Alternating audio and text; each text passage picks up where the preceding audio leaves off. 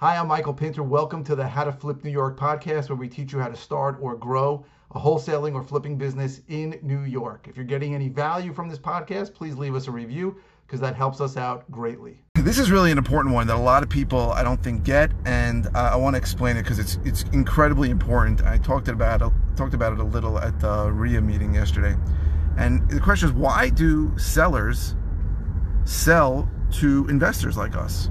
And I think a lot of people can't even fathom why anyone would sell. But I want everybody to understand, I'll get into why in a second, but really it is a voluntary transaction. You know, a lot of people think we take advantage of people, we rip people off, we get things at discounts and sell it, but it's a voluntary transaction. There's no difference between going into Starbucks and paying $5 for a coffee that you know will cost Starbucks 30 cents or 50 cents because you want the convenience of it, right? You don't want to buy a coffee machine, you don't want to buy cream, you don't want to buy stirs, you don't want to buy a cup, and you know that they're making money on it. And it's the same exact thing with a seller.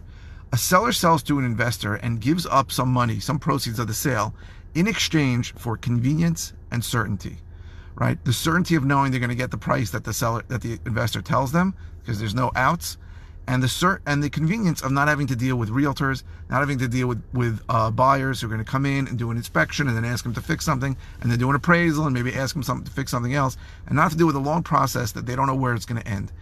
They are simple, and every transaction, if you think about it, is trading money for convenience and certainty, right? When you buy anything, when you go buy a meal, I mean, I'm going to food, but it's simple. You know that the cost of the raw materials of the food, the ingredients, are less than you paid, but you're paying for the convenience of not having to make it yourself.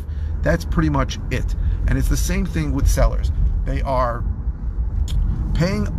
selling their house to investors for less money than they probably can get for the convenience. Now, sometimes they have to sell to an investor, right? If the house is unmortgageable or terrible, or they have a crazy time situation where they have to either sell quickly or they just want not to be on the time frame of a buyer, then they need to sell to an investor. But in many cases, they don't need to sell to an investor, but they don't want to go through the lengthy and inconvenient process of selling it when it's listed on the multiple listing service and dealing with that. So that is why they sell. Sellers sell to investors and give up some money in exchange for convenience and certainty, right?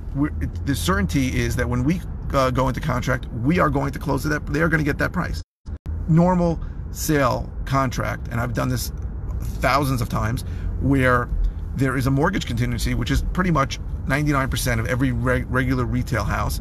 There is no certainty, right? Because I was in the mortgage business for 17 years, and I can tell you, people change their mind and they can get a denial. It took me maybe 60 seconds to give somebody a denial, and that is they get out of the contract free card.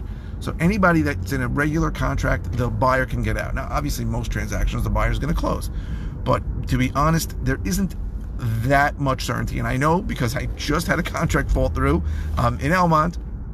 Somebody had a problem with their mortgage, and that was after many, many months of being in contract.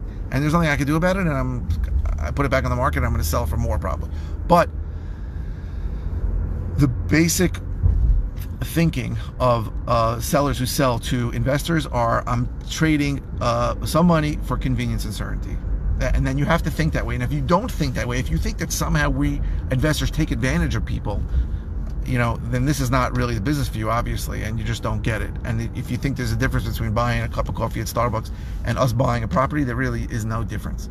You know you're getting ripped off, right? That coffee does not cost $4 or $5. That's crazy, right? But you know you're paying for that convenience and certainty of not having to make it yourself and not having to deal with all the hassle involved. And it's exactly the same thing, usually on a much larger level, when you are buying a house from someone who does not want to deal with the uncertainty and inconvenience of this regular sale process. That is it. So I do a whole series now on mindset, because this is a big mindset issue.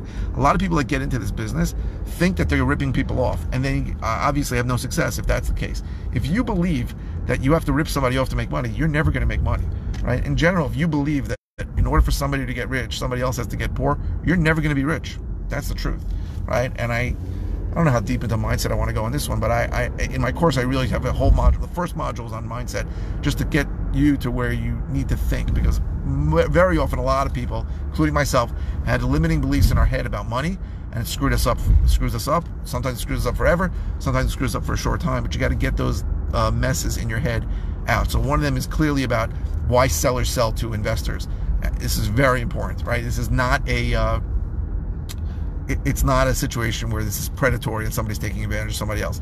Sellers sell to investors and give up some money for the convenience and certainty of for a more convenient and secure and certain sale. That is it. Hey, thanks for listening. We really appreciate it. Go to howtoflipnewyork.com for more information about the various ways that I can help you. And again, if you can leave a review, that would really help us out.